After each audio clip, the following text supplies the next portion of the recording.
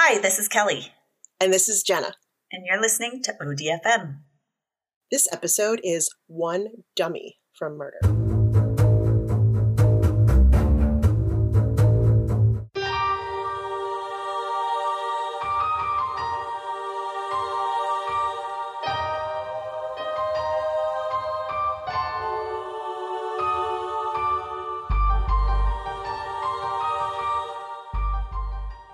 We have to do a shout out to Carrie. Carrie, she's wonderful. The nurse she works with COVID patients. She works with all sorts of difficult to manage patients. She's amazing.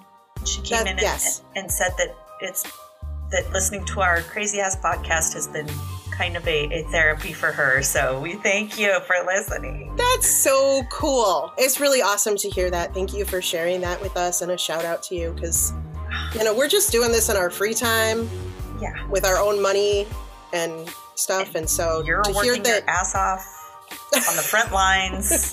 Right. Exactly. So if we could do something to put something positive out there, considering the fact that this podcast alone is going to send us to hell, it's kind of weird, but awesome at the same time. Yeah. I'm glad I can take a little humor, inject a little humor into our week. But get ready to laugh and be horrified. Oh, shiced. Okay. I'm ready. All right, here we go. This is Indianapolis, Indiana, summer of 1994. Oh, yeah. So this would be like the summer after our freshman year in college. Yeah. Woo-woo! When we had no idea what the hell we were doing. Oh my God, I was so poor. I worked so many jobs. Yep. It was stupid. I had no direction. I had no idea what I was going to do. Yep. I was a hot mess. This is a great name. This reminds me of like a superhero or something. They always have names where it's the first name and last name are the same letter and stuff like that. It's always like a superhero. Okay, so this is Virgil Vandegrift. Ooh, Vivi. Vivi. So Virgil Vandegrift is a private investigator who is regularly hired to find missing people. Oh. The law at the time, which is crazy, was that someone wasn't considered missing in Indiana until they are gone for 24 hours. And then the report goes to a district detective. And then if they're not located within 30 days, the case is handed over to the Missing Persons Bureau. Oh my God. Seriously, so right? A full month, basically, of them being gone. I mean, totally. So much time. Exactly. And we know that that's not a great way to do it because, there's that show called The First 48. Yes. Hi. I think this was not like if it was like a missing child or someone was taken. It was just that it was an adult. Okay. Still. And they were missing. So it was kind of like, well, you have the right to. Yeah. To go missing if you want. Right, exactly. It is your God-given right that all the time. to go missing. I know. I think about that all the time. I think I should just go missing now. Go missing? Yeah. So anyway, since a lot of families didn't want to wait that long, obviously, they would go to a private investigator. So this kept this guy in business. I guess. Missing people. Yeah. Thanks, police. Yeah. Oh, shit. Oh, God. So when the mother of 28-year-old Alan Broussard contacted Vandegrift to find her son in June of 1994, he began investigating the young man's life, right? He learned that Alan Broussard was a heavy drinker. Oh. He was gay, and he was active in the gay bar scene. Okay. Yeah. So that's where he was starting his search. He was last seen leaving a gay bar called Brothers. That's a terrible name. Isn't it? It's a terrible name. It's not like you want to hook up with your brothers. Right. And it's a gay bar where you're hoping to meet somebody. Right. Brothers. No. Yeah, that is a bad name. Yeah. Sorry. I'm going to name a couple other ones, and none of them are great. just FYI. Okay. So Vandegrift hung posters around the city with Alan's photo, asking the public for any information. Okay. A month later, a second mother contacted him, asking for help locating her missing son, 34-year-old Roger Allen Goodlett. Roger was also a big drinker, gay, and active in the gay bar scene. Okay. Sound familiar? Yeah. Uh-oh. There's a pattern happening. Right. So she told Vandegrift that the last time she saw her son, he had left the home that they shared and went out to a gay bar on 16th Street in downtown Indianapolis. So again, another mother who's like, her son's going out to do his thing and never came back. So while investigating these missing men, Vandegrift came across an article in a local gay lifestyle magazine called The Indiana Word. And there was a story about a 31-year-old man named Jeff Jones who had disappeared the previous summer, seemingly without a trace. And he learned that an Indiana police detective named Mary Wilson was working on the disappearances of other gay men in the area. Oh, God. So that's scary. Yeah, this is starting to sound like a thing, right? Yeah. Then he was contacted by a man known as Tony Harris, which is a fake name because to this day he wants to remain anonymous. Oh, okay. Understandable. Right? Tony had known Roger Goodlet from the gay bar scene. They were friends. Okay. He had seen the missing posters and believed he knew what happened to Roger Goodlet. And he had an incredible story that he tried to tell police, but they wrote him off. Like it was too crazy to believe. Oh, so no. I am going to tell you God. Tony's story. Sorry. You might want a drink. Okay, I'm going to Mine's take a drink. just sweet tea, but still. Yeah, mine's just water, but that's okay. Mm-hmm. Anybody listening, if you got a shot, you might want one now. Take a shot now. Okay. According to Tony, while at a local gay bar in town, the 501 Club, which just makes me think of Levi's jeans. Yeah, that's what I was like. That is hilarious because I thought denim instantly. Right? Denim. Why did I so think the 501, the 501 Club. He came upon a man he'd seen before, but had never spoken to. He was tall and lanky and quiet, kind of awkward. Okay. Which, like every teenage boy. Yeah, well, this was a guy in a local bar, so he was a man. So he was a man. Still, so he retained his lankiness. I would imagine, just from what I know, and I don't want to put myself in their shoes, but not everyone is comfortable being out. True. So probably not strange for a quiet, lanky guy to be at a gay bar. It's kind of looking like kind of out of place. Back. Yeah, hanging back. Right. Oh, watching the scene. The man was staring at Roger Goodlet's missing persons poster that hung behind the bar. Okay. This is a quote from Tony. I just had a feeling by the way he was captivated by that poster that he was the man who killed my friend Roger. Oh. Something in his eyes. Whoa. Yeah. Oh, it was just, it was not like a curious or like who's this? It was like. I wish I knew this guy because I have so many things I need to ask him about my life. Right? Am I on the right path? Right. So Tony introduced himself to the man. Wow. The man said he called himself Brian Smart, and thinking he could try to get information out of him. BS. Oh, and it is. Oh. Total fake name. So, Yep, it is a BS name. Good catch, Cal. So he thought, well, if he chatted him up, he could probably get some information to try to help find Roger. What a guy. Yeah, this guy's ballsy. Yeah. I don't think I would know. Be like, nope, you're a serial killer, have a feeling. Bye. Right? Brian Smart said that he was a landscape artist from Ohio, and he was staying at an empty house outside of town that he was preparing for new owners. Oh. So he invited Tony back to the house for a cocktail and a swim. Oh, God. No. No, thanks. Uh-huh. Yeah. So, Brian drove them in his car. Oh, he went. Oh, my God, he went. He went. Oh. So, Brian drove him in his car, which Tony noted had an Ohio license plate. They headed north out of the city into an upper-class suburb. They entered a neighborhood with large houses and horse farms, properties that had acres of land. Okay. So it wasn't like a suburb where it's all these houses and stuff. There's estates. Space. Yes. Oh, shit. Estates, lots of space. Which always makes me think of the beginning of the movie Scream, where she was like trying to run to the neighbor's house, and there was like this massive field between her and the next house, which always freaks me out. They pulled into a long driveway and stopped in front of a large Tudor-style mansion. The house was dark, and they entered through a side entrance and passed through the garage, which had several cars, including an antique one. Wow. Nice. Fancy, right? Yeah. They walked through several messy rooms with boxes and furniture haphazardly arranged. That's weird. Uh-huh. And then down a set of stairs to a large rec room with a wet bar that connected to an indoor pool. Dang. Right? And then there's pictures of the pool. It had like sliding glass doors against one wall so you could look out into the property. Yeah. It was kind of crazy. The room was cluttered, and staged all around them were mannequins dressed and posed as if they were guests at a pool party. No, bye, out, running, bye. Right? No. Creepy. Got pictures of them too. Oh, shit. Very creepy. No. I'm out. And when Tony asked about him, Brian said, well, he got lonely down there and they kept him company. That's creepy as fuck, that makes right? me want to cry. No. That's creepy as fuck. Then Brian excused himself for a few minutes, and when he returned, he seemed looser and less timid. Oh, God. I'd be like, I'm excusing myself as well. Right?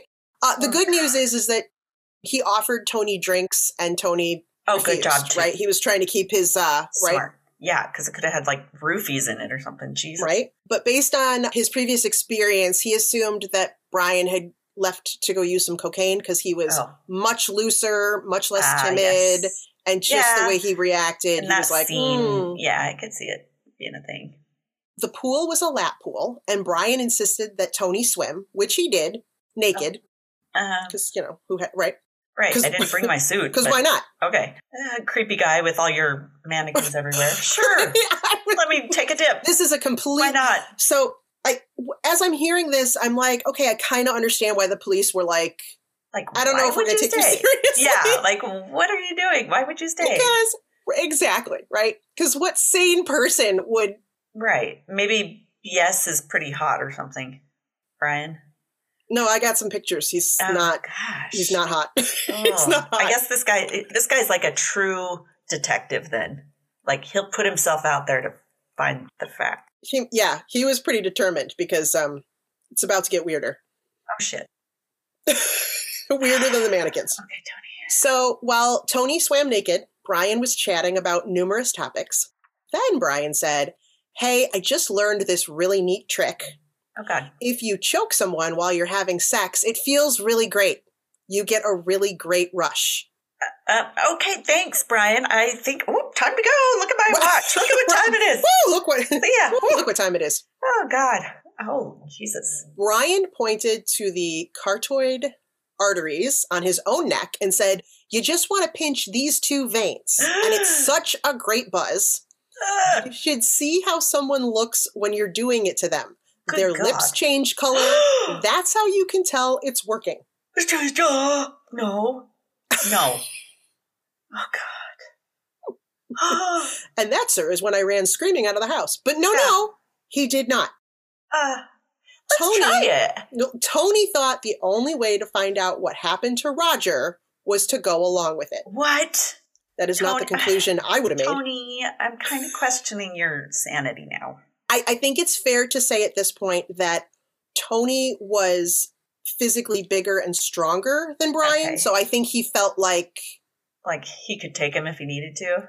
Maybe. I don't know, man. So let me be the one doing the choking.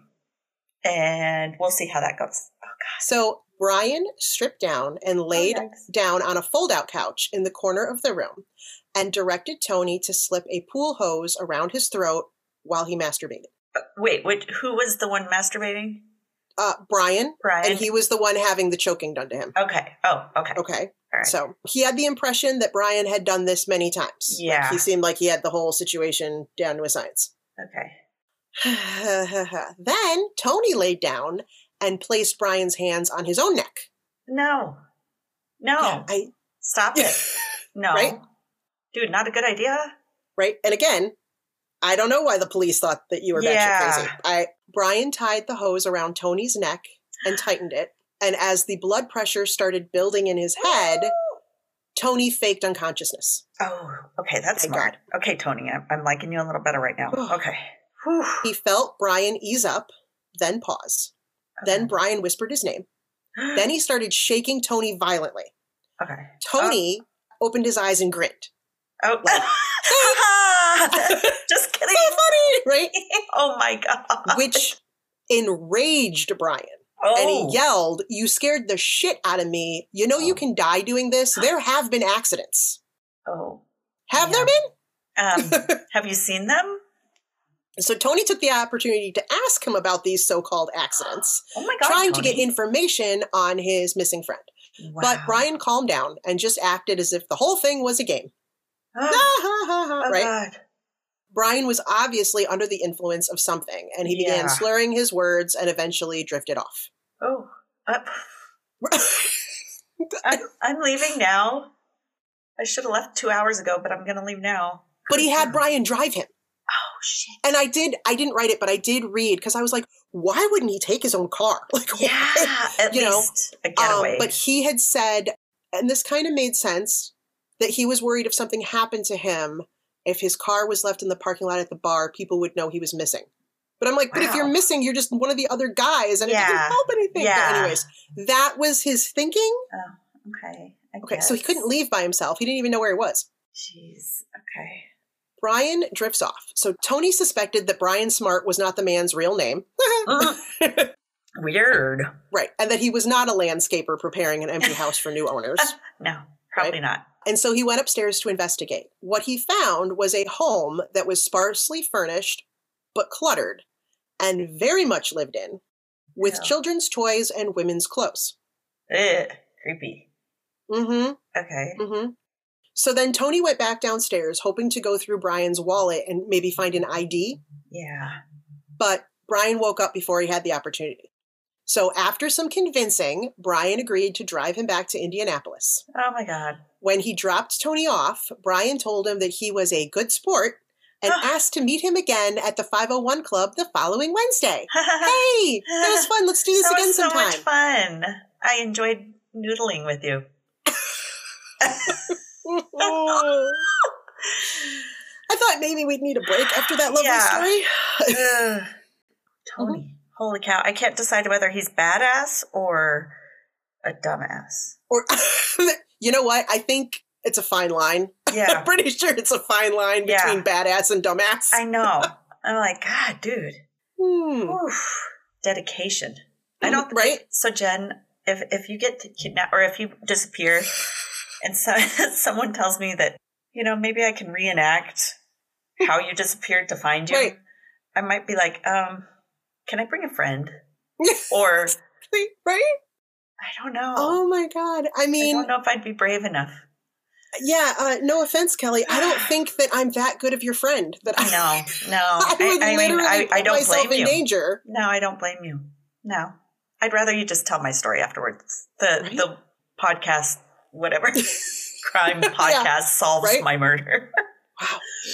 Wow. Okay, so Virgil Vandegrift tried to get as much information as Tony could remember about the location of the house.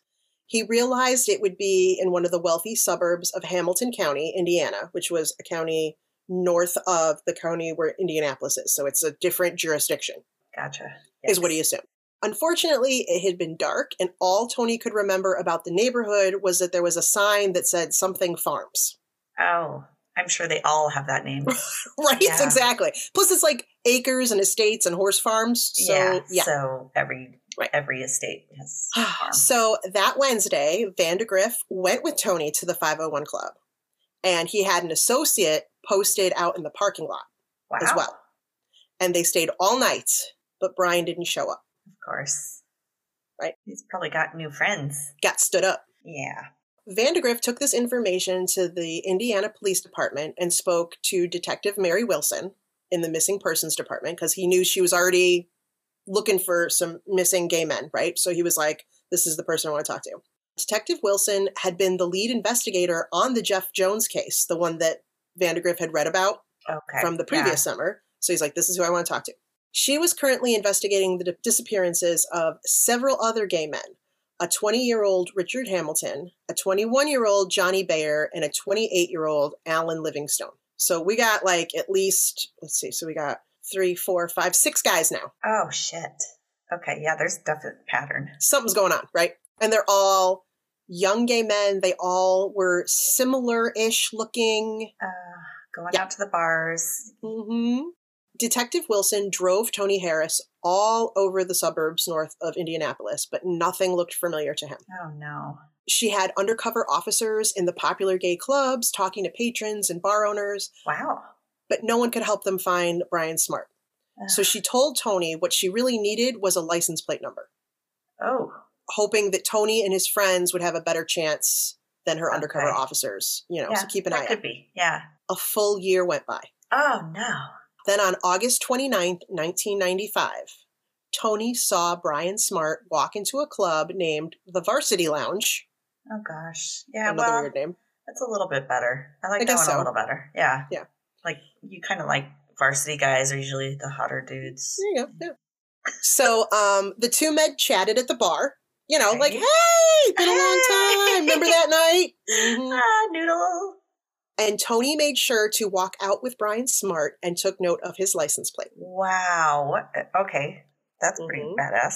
I'm telling you, Tony is the one that Tony's really fearless. got them. Yeah.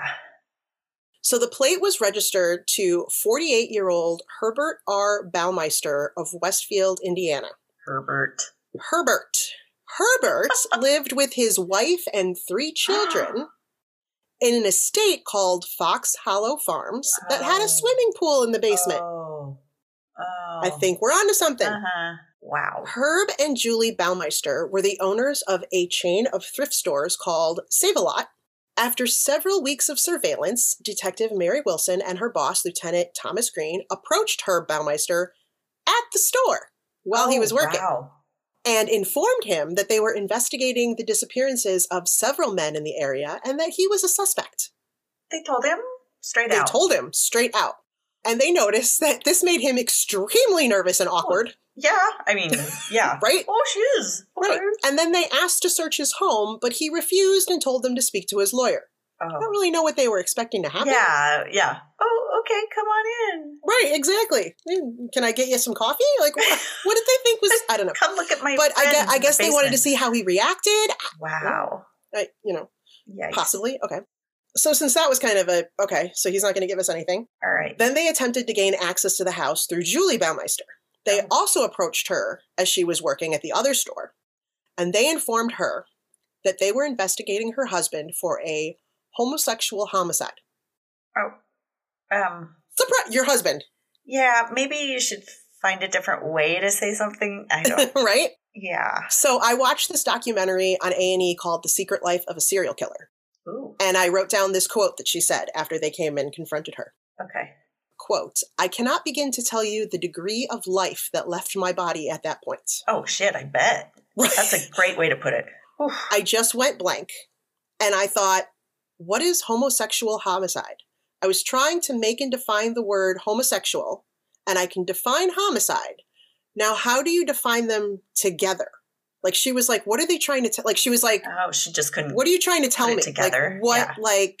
She couldn't fathom him being homosexual at all. She couldn't fathom him being homosexual. She couldn't fathom him being a murderer. It was like, all this information is coming at me.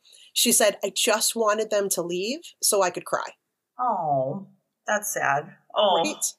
Julie, understandably, was shocked and upset. Yeah. She refused the police's request to search her home. Okay. Detective Wilson tried to get a search warrant, but she was told there wasn't enough evidence or conclusive evidence. And so the police hit another brick wall. Oh, my God. I guess. I mean, that would be hard to... Right? I mean, I need to process what you just told me and know you can't search my house because... There's all this weird mannequins in the basement, and now I'm starting to wonder... Right. if something might be wrong with that situation. Do you own a small business or make cool and unusual handcrafted items? We love artists and small business owners, and we would be stoked to help you get the word out about yours. Consider advertising with us through this podcast. It's super affordable, and our podcast reaches every corner of the U.S. and even worldwide.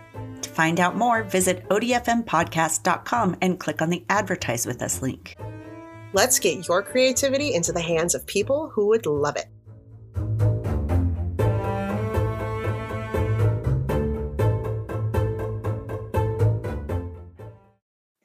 Find your happy place.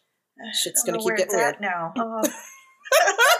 I told you, this one was crazy. Okay. I'm going to give you a little background now. Oh, okay.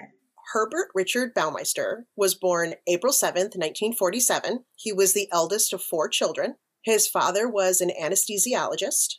Soon after his youngest sibling was born, the Baumeister family moved to an affluent area of Indianapolis called Washington Township. So he comes from a doctor's family, right. As Herb started school, he began to exhibit strange behaviors. He urinated on a teacher's desk. Oh, that's not just strange. Yeah, that's... Right. He found a dead crow on the road, and he left it on another teacher's desk. Jesus Christ. He's got some issues with teachers, that's apparently. Authority figures, maybe? He's got a problem, right. Yeah. He was disruptive and volatile in class. In high school, his father took him for a psychiatric evaluation, and he was diagnosed as being schizophrenic and having multiple personality disorder. Oh, God. So there's records of that, but there is no record of him receiving any kind of treatment.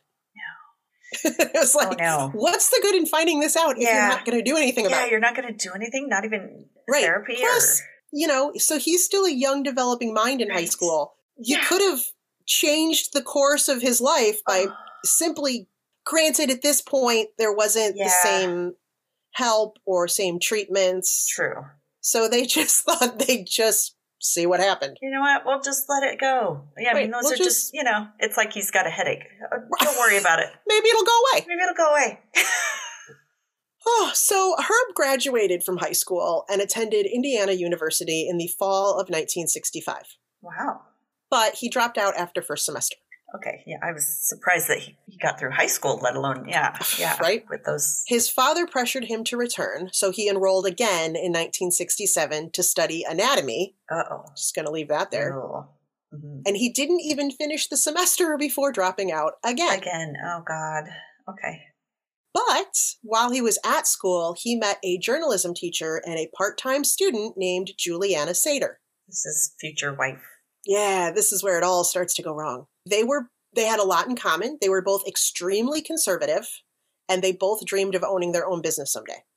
So they had a bond.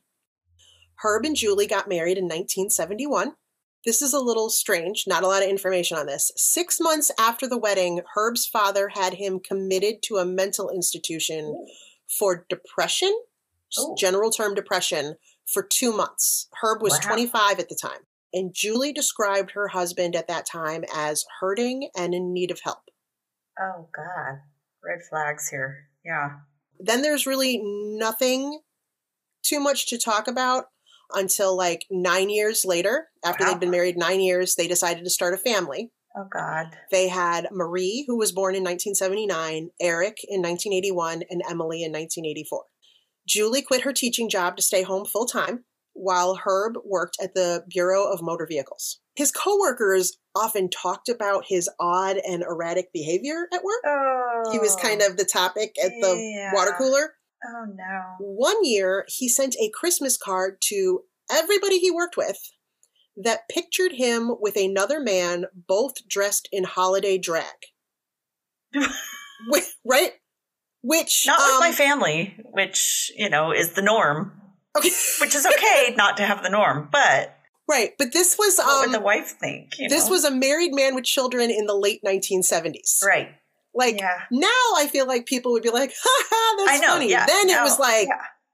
What are you thinking? And they already thought he was weird, right? So okay, so that just, exacerbates it. After 10 years at working at the BMV, Herb was fired for urinating on a letter addressed to the governor. Yeah, he's got a thing with urinating. He does. Things. Addressed to the governor. Okay, so he didn't like the governor because he's... I guess not, right? He had a problem with the governor. And didn't like whatever the governor was. Okay. And because of that incident that he was caught, it was suspected that he was responsible for urinating on his manager's desk several months prior. So they're like, I think that's probably a good assumption. Yeah, that's... What's with him in the urinating? Yeah. What? Marking territories or... He's marking his territory. Totally. Strangely enough, Herb had difficulty finding work. Weird. I can't imagine why. He sounds so reliable. Right. And began drinking more frequently. Oh, shiz. In September 1985, he committed a hit and run while drinking and driving. Oh, no. 6 months later, he was arrested for stealing a friend's car. Then in 1986, when Herb was 40, his father passed away. Oh, uh-oh. There didn't seem to have an effect on him that they could tell, but all these things were kind of happening, right? So now that his father has passed, 2 years after that, in 1988, he borrowed $4,000 from his mother, and he and Julie opened the Save-A-Lot thrift store. It was in conjunction with the Children's Bureau of Indianapolis, a local charity. Oh. The shop sold used clothing, household goods, and other secondhand items. The inventory technically belonged to the charity, and they received a contracted percentage of the proceeds. Oh, okay. So again, he seems like an upstanding member of the community. Yeah, like right? He's getting his act together. The tidy and organized Save-A-Lot offered quality used merchandise and became a popular place for families on a budget. Oh, nice. Okay. The store was very successful, and they made $50,000 in their first year. Holy balls. Considering that it's secondhand and a charity, right? Yeah. So the couple opened a second location. Okay. Yeah. Doing well. Then, in November of 1991, Herb and Julie moved their family to the wealthy suburb of Westfield. Wow. They bought an 18-acre horse ranch called Fox Hollow Farms with an 11,000 square foot two-door style mansion with 4 bedrooms and an indoor pool. So I just don't know how they could be making that much money.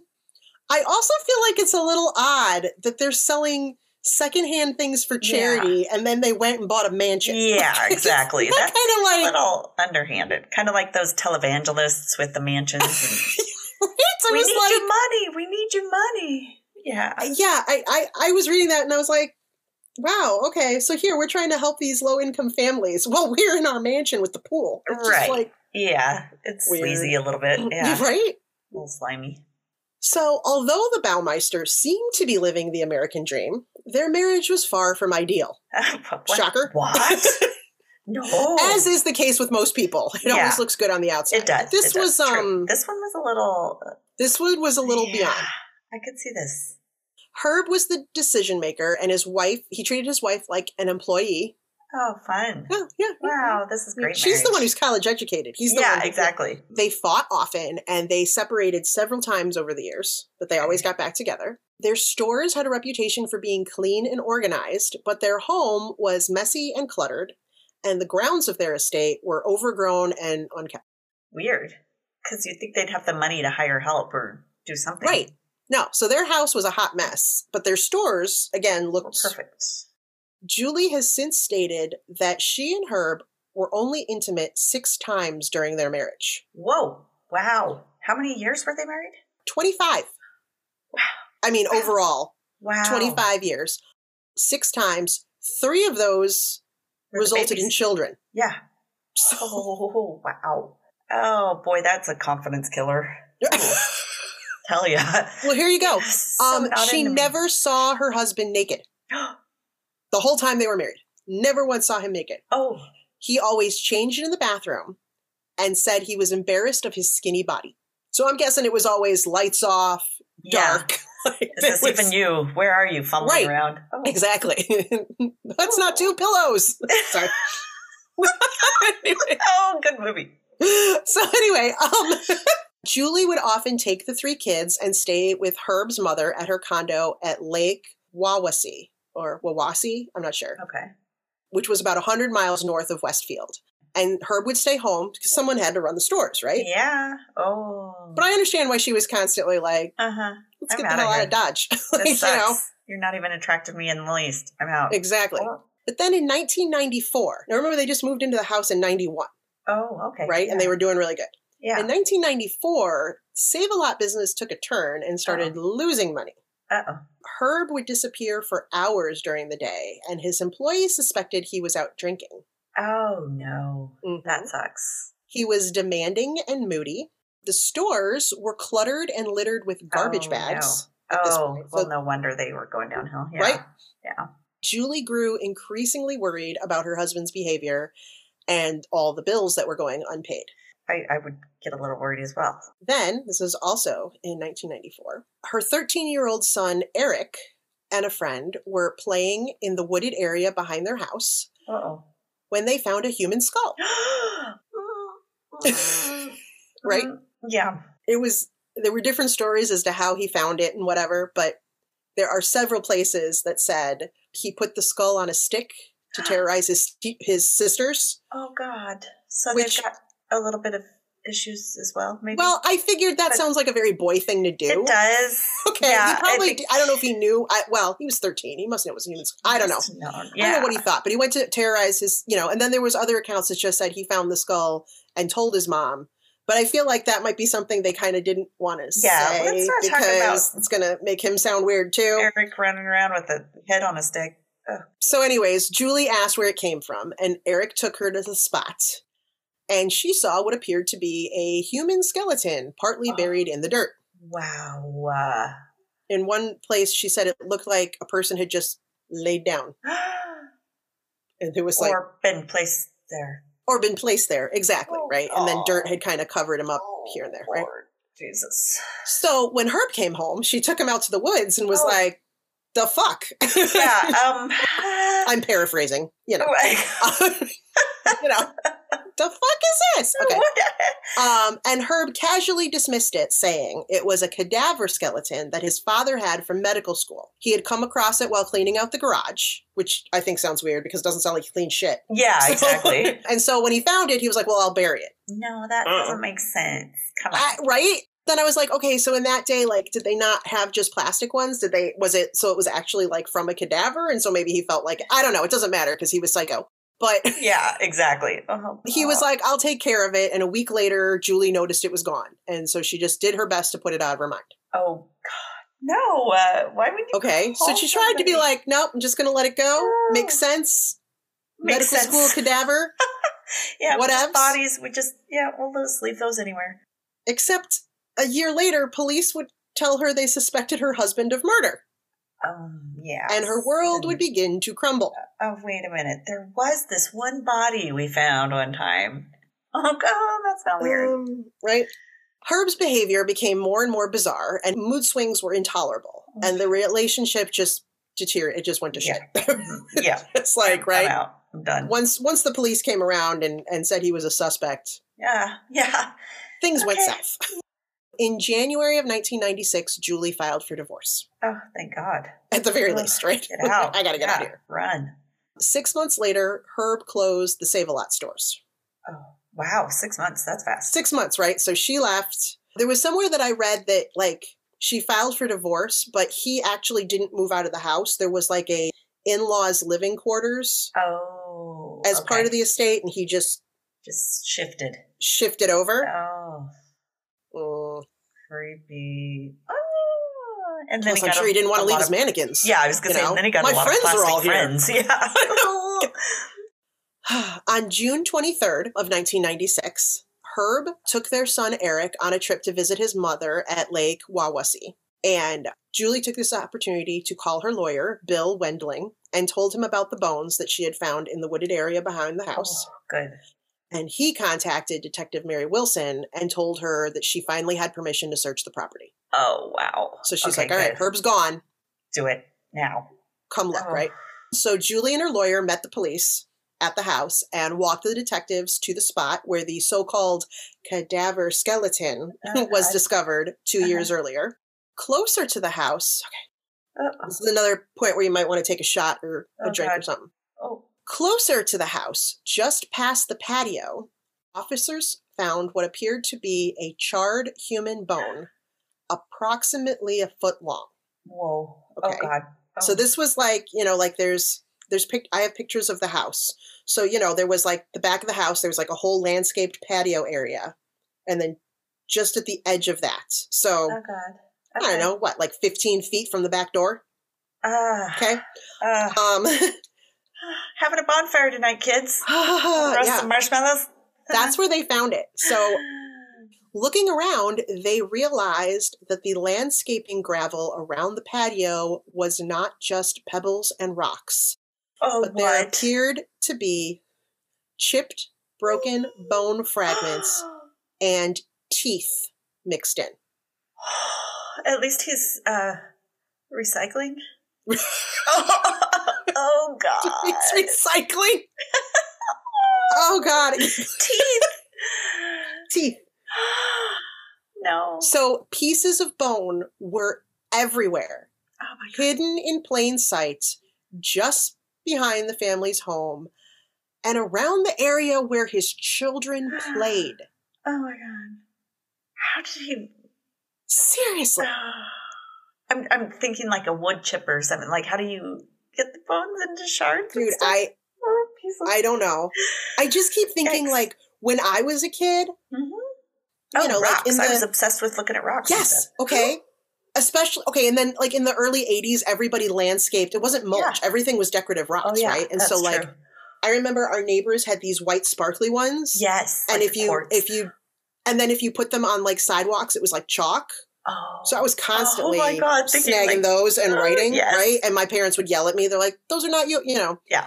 Any cool rock I would find. So now I'm wondering, like, did their kids have like a rock collection that had like a tooth in it or something? Like, what the F? Yeah. So gross. Oh my God. Okay. Anyway. All right.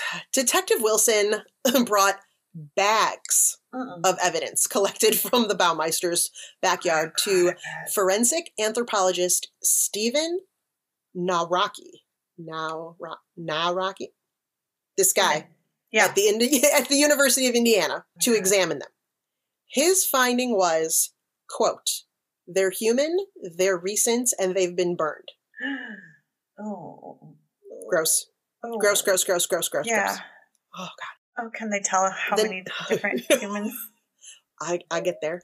Okay. The next day, investigators returned and found another area further away from the house in the woods that appeared to be a sort of cemetery. Oh, whoa. Uh-oh. So as they're doing this search, right, every time a bone fragment was found, they would place a small orange flag. Oh, God. 30 minutes into the search, there were nearly 100 flags in the ground. Oh, just in 30 minutes. It was just freaking everywhere. Oh, gross. Just fragments. While the search continued, police also began to search inside the house. They found the mannequins, the wet bar, and the pool, just as Tony Harris had described it. But they also found a hidden video camera. Oh my God. What evidence? But there was no tape inside. Oh, damn it. Right? But still, obviously there was something going on in the basement that was worth recording. Oh my God. Ew. As the search continued, Julie started to worry about the safety of her son, who's with her estranged husband, right? So she was like, if Herb finds out what's happening at the house, how is he going to react? Because he's already like erratic and nobody knows what the F he's going to do or what he's capable of. So the county prosecutor quickly drew up custody papers to remove Eric from his father. Oh, thank God. Luckily, Herb still wasn't aware of what was going on. Oh, thank God. Yeah. Okay. Because this was early 90s, still so mid-90s. Things didn't, right. Yeah. People aren't texting. There's no texting going, dude, you know what's happening at your house? Yeah. Oh, shit. Thank God. He was still unaware. And so when the police showed up with this custody thing, he just assumed it had something to do with their messy divorce and custody and all this. And he was like, oh, the bitch wants, whatever. So luckily, Eric was returned without any incident because that could have gone really bad. Right? Back at Fox Hollow, police were finding piles of compost where Herb had burned bodies along with leaves and garbage. Jesus Christ. Oh my God. I know, right? So then they began questioning Julie. Like, how was this happening? And you had the smell. No clue. So Julie explained that she often took her kids to stay with Herb's mother, sometimes for weeks at a time, especially during the summer months when they were out of school. Oh, okay. So police started comparing the dates of the trips when she was out of town with the dates of the missing men, and things were lining up. Oh my God. So he had this very carefully figured out, right? Everyone's out of town, time to party. Approximately 60 volunteers, including off-duty police and firemen, searched the 18-acre property. 5,500 bone fragments were recovered. Jesus Christ. Then, oh no, neighbors from an adjacent farm told police they had found bones on their property as well. No. Oh my God. So they led them to a drainage ditch that separated the two properties. The ditch had so many human ribs, vertebrae, and spines still intact. Oh, gross. Why didn't they ever call? If you saw a spine, I'd be like, yes. I read somewhere that it was like kids that had found it and they thought it was animals. It didn't occur to them that it would be people, I guess. But because they were intact, they weren't broken up.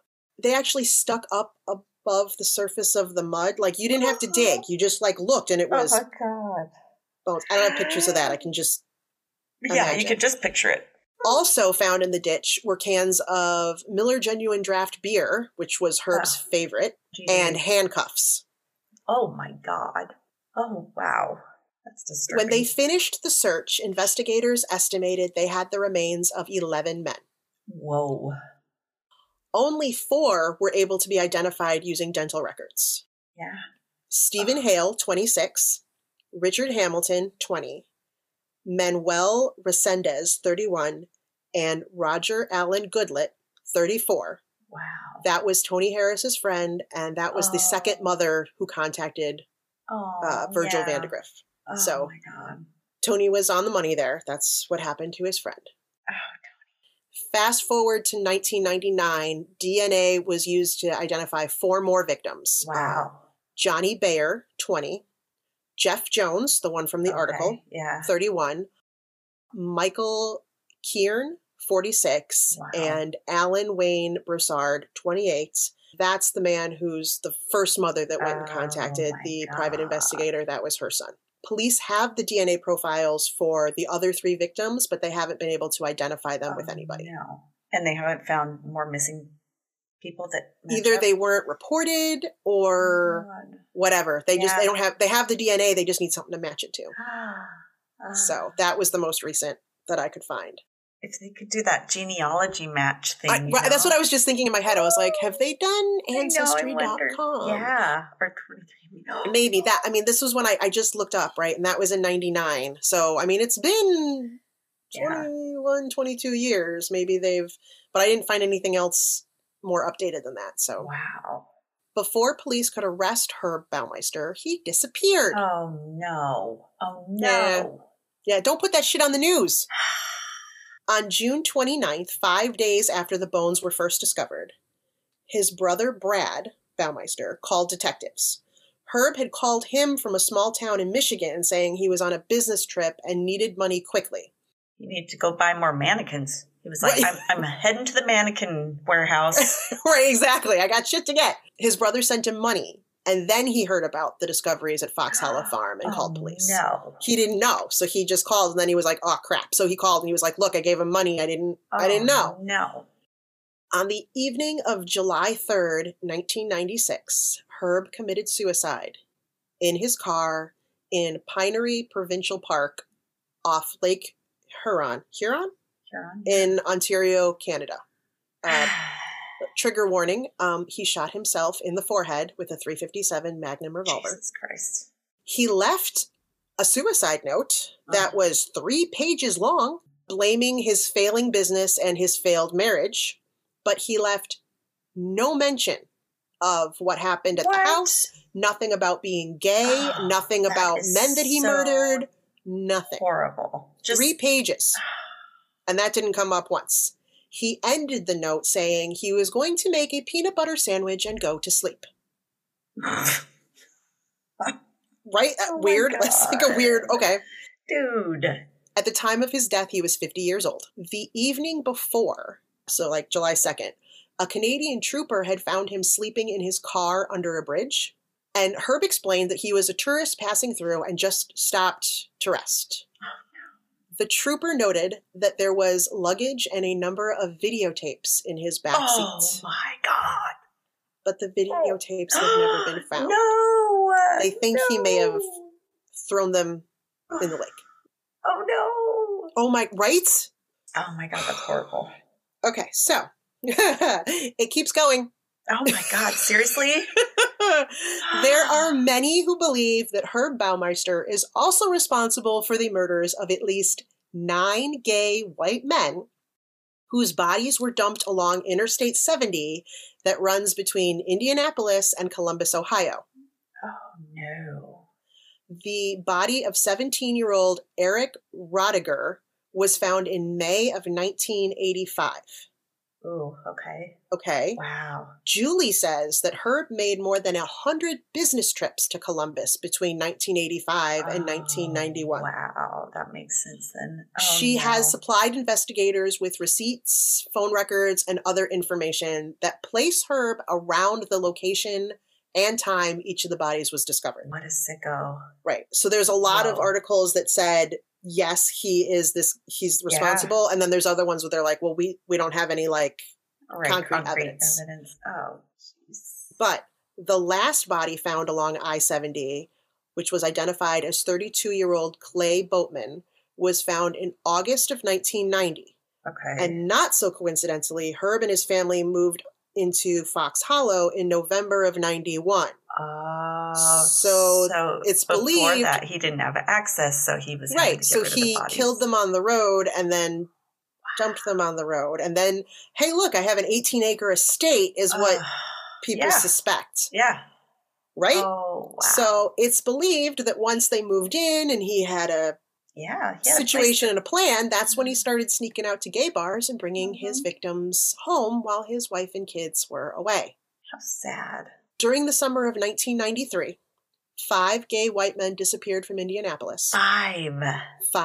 3 of them have been positively identified as Herb Baumeister's victims and were found on his property. In the summer of 94, 3 more gay white men disappeared. All 3 of them, their remains were found on the property. Yeah. Oh, God. Overall, Herb Baumeister is thought to have murdered up to 27 men. Whoa. Right? Also, Fox Hollow Farms is considered to be one of the most haunted places in Indiana. I can imagine. And there are several paranormal investigation shows that feature it. Oh, very which cool. I think is how I first heard about him. Instead of hearing about him via the true crime angle, it was a paranormal show where they were talking about, you should see some of them. They said they would look out in the forest and they'd see what looked like a man in a red shirt, but there was nothing from the waist down. Oh. And you saw him kind of walking into the woods. Ah. Yeah, right. So it's considered super haunted, which, right? Yeah. So that is the story. I have the chills of Herb Baumeister and his seriously fucked up life. Creepy ass dude. Uh-huh. It blows my mind that people like that have families.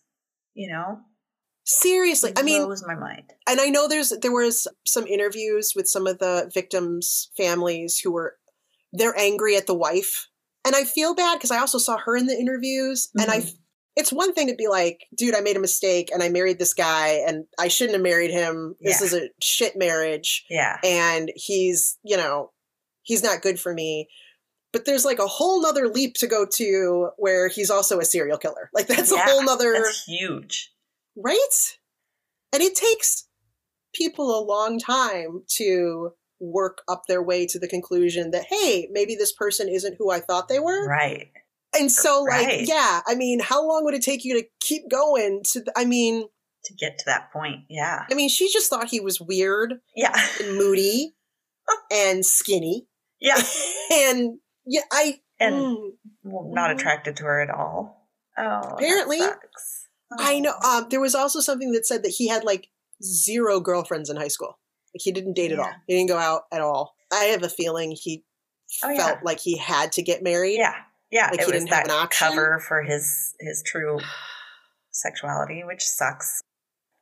Right. And it makes you wonder, had it been more accepted at that time, would it not have come to that? Manifested of course he has but he had this too, weird sexual asphyxiation. Yeah, that's not normal. No matter what your preferences are, that's it's a little kink. Not right. Yeah, kinky. Mm-hmm. He also had this preoccupation, or he was very preoccupied with the idea of urinating on things. Yes. What was that about? And the mannequins. The mannequins is really weird. That's why I had to go with one dummy for murder. Yes. I'm sorry. I don't care any other weird thing about him. If I went home with somebody and saw mannequins posed like they were his friends, I'd be like, out. I'm out. Oh God. That's enough for me. That reminds me when we were kids. So mannequins at stores, and I don't think they have this anymore. They'd have wigs on them, Mm-hmm. And so my brother and I'd be at the stores, and he would pull the wig back, so it was like they have this super forehead. My mom, so we'd try to get around to all the mannequins before my mom was done shopping, and she'd get so mad. They all look so funny with their half bald heads. You know what I used to do? I used to stand up by the mannequins and try to be very still. People. Because I was trying to get people to, but I was probably wearing like my coat. Right. And like, obviously my shoes look worn. Not fashionable. Right. And I'm just like standing there. I'm sure people, they probably just pretend not to see it. Oh, yeah, they're like, look at the weird girl. But in my defense, my mom used to take us to the mall and we would be there for like days. Yes. So, like, I mean, like, what were you going to do? You had to like. I know, it took forever. I remember that too. It was just like, I had to do something to like entertain myself. Oh, God.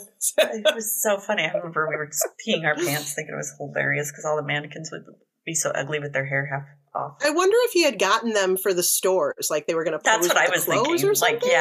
Ooh, this one's good looking. I'm taking this one home. I have pictures though, and they're just fucking creepy. They're not good looking ones. Got pictures of that, the beautiful house, the property. Oh. And he was not a good looking guy. He was very much an awkward, geeky, skinny. Creepy. He didn't really come off as creepy. He just came off as awkward. Yeah, awkward and lame. Yeah. I would not, you know what? I think Tony is really lucky that he didn't drink anything because I have a feeling a lot of the so-called accidents happened because they were inebriated because he was not a big guy. He was skinny and lanky. And so that would be one way to take advantage of him or kill. Oh, creepy. All right, I should do my sources here. There was a lot of them. Oh shit, I bet. So murderpedia.org, The Dark Side by Joseph Geringer. It was part of Court TV's Crime Library. A&E's documentary, The Secret Life of a Serial Killer, which I could only find on YouTube, and the quality sucks, but I would highly recommend. Recording it, probably. I would highly recommend. That's where there was a lot of interviews with Julie Baumeister. Oh, interesting. I'll check it out. The book Where the Bodies Are Buried by Weinstein and Wilson, which I kind of want to go read now, but there were excerpts that I saw and I took information from. And then there was thoughtco.com. Huh. So that's this week's twisted freaking story. So I'm disturbed. So I hope everybody enjoyed the joy and laughter we brought. Oh, mannequins. Oh. Mannequins. Yeah. Mannequins. I don't fuck with mannequins. Did you ever see the new Ghostbusters, the girls Ghostbusters? Yes, I love that. There's a scene where the ghost possesses the mannequin and it starts following her. That's right. Oh, yeah, that's creepy. It was really good. I thought that was such a good movie, and I really liked it. Didn't get good reviews, and I think it was because it was women, and I'm mad about that. I know. You know what? I thought it was really funny. My kids absolutely loved it. My kids loved it too. And I loved Leslie Jones's character as Patty. She had the best lines. So good. She had the best lines. Like right before the mannequin thing, when she opened up the door and they were all like those mannequin heads, and she's like, "Oh, this is just a room full of nightmares." And she closed the door, and I was like, true. "That's my girl." That's so true. Right? I love it. I'm gonna have to watch it again. It's been a while. Yeah. We own it because they also, my kids also use the phrase from the beginning of the movie where it was like, "My pants are toast." They use that all the time. It was like, oh, what'd you do? Right, exactly. I wasn't that scared. You called and said, "My pants are toast." Okay. Anyway, also a plug for that movie. We're not getting anything from that. No, that would be nice. It's hilarious. Yes, it is a good movie. Thank you, everybody, once again for listening to us. We really appreciate it. I saw that we are at over 3,000 downloads. Nice. Which is...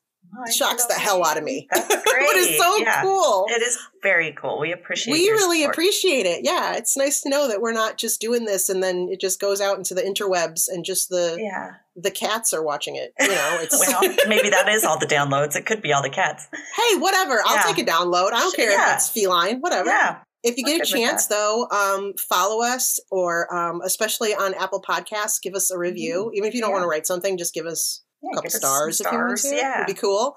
And tell your friends about us. Yeah, share us. Yeah, share please. us. And we haven't gotten any photos of where people listen to our podcast at yet. And I really want to see. I want them to post it on social media and tag us so that we know where they listen to us at. Because I want to know, is it the cats in the interwebs? Yes. Or is it Or real people? in a room full of mannequins? Right. Or... Is it, oh, Jesus. I imagine it's more humans in their cars, but who knows? Yeah, you never know. Who can say? Yeah. Who can say, right? That would be fun to see the felines. Right? Okay, driving their cars, listening? Yes.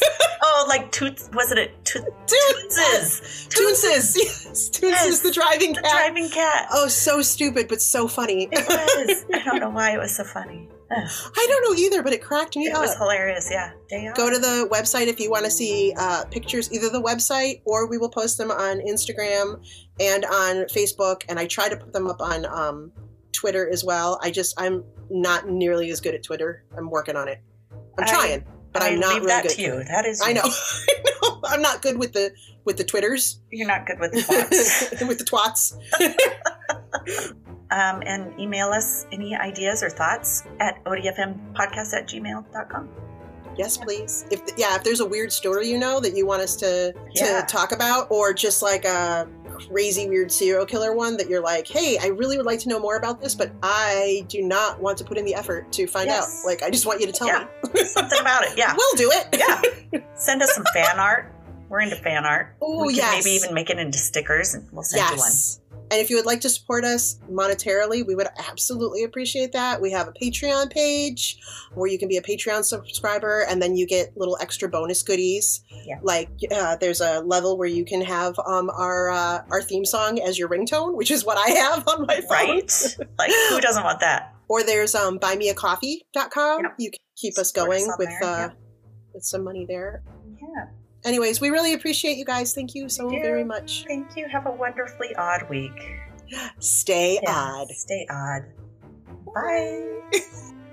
To see images from this story, follow us on Facebook, Instagram, and Twitter at ODFM Podcast, or on our website at odfmpodcast.com, where you'll also find a link to our merch store, where you can get awesome stuff like t-shirts, mugs, stickers, and more.